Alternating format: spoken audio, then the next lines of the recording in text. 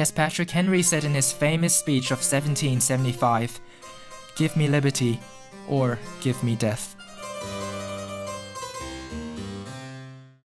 In these unstable times of the Chinese coronavirus, I am grateful to be in Singapore.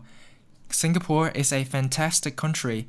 Everything works, we have an excellent healthcare system and fantastic infrastructure, and it's one of the safest countries in the world, be it from coronavirus or criminals. This is made possible by effective and efficient governance.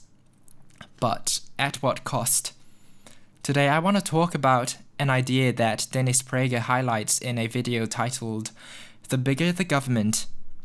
This video explains the simple idea of the bigger the government, the smaller the citizen. Because of how comfortable we Singaporeans are and the complete lack of political and civic education, we tend to take things for granted. We Singaporeans are known for complaining, but nobody ever gets to the root of the problem because our first instinct is to rely on the government to fix our problems. The fact that Singaporeans are always complaining about the government in itself just shows how reliant people are on the government in the first place, and this is one of the few but major problems with Singapore's society. Singapore works so well because it is not run like a country. It is rather run like a business, a very successful business.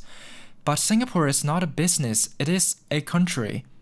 But it is essentially a business the way it's run, and this business is run by the government. It is owned basically by the PAP, the People's Association Party, the party that has run the democratic city-state of Singapore since its independence. A common talking point amongst the opposition parties is that our flag no longer represents our country, our people, but the PAP. So essentially the PAP is Singapore, and essentially Singapore is a business. So what does that make us, mere everyday Singaporeans? It's a well-known fact that with no oil, no land, no forests, Singapore only has one natural resource: Singaporeans. So we Singaporeans are basically treated like employees of this business. And what is this business? Singapore. Who runs this business? The PAP. So if you look at it that way, we all work for the government. Singapore completely turns on its head the concept of the government should serve the people, not the other way around.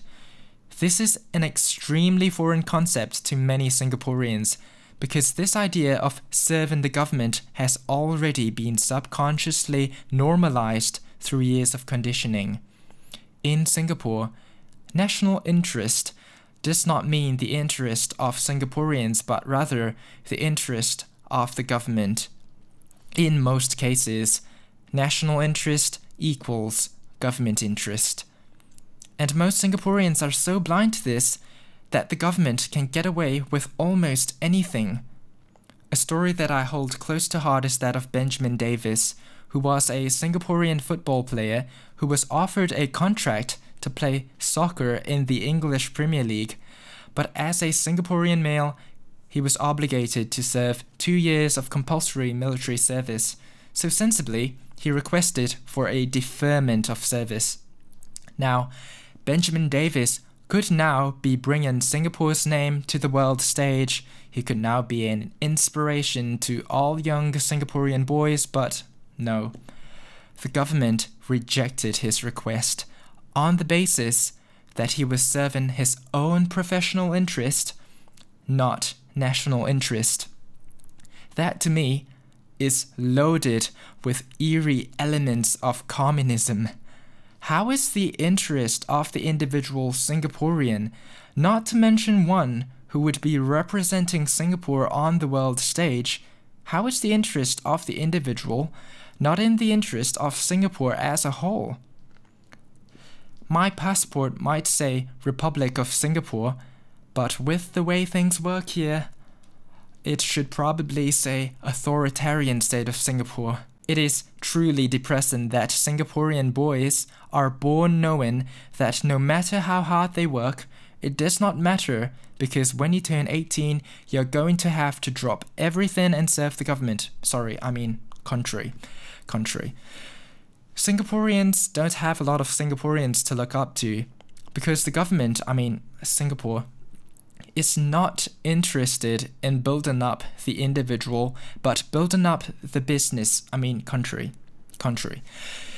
And under the facade of material success, the complete lack of individualism, in my opinion, is ruining our society from the inside out. That has always been a cultural difference between Western and Asian cultures: collectivism versus individualism. Now, I'm not going to comment on whether one is better than the other today, but I will say this. The collectivist culture of Singapore has definitely kept the spread of the coronavirus under control, and for that, I am grateful. I am grateful that Singaporeans are blindly obedient to the government. It does help that the government has power over the individual in this scenario. While I do not agree with this, I am grateful that I can still leave my home and live a decently normal life in these crazy times. But pertaining to myself, my personal beliefs, and my future, and the kind of culture that I'd want my kids to grow up in, between collectivist and individualist, you can be sure that I will pick whichever recognizes the God-given rights of the individual, and the answer to that is pretty obvious.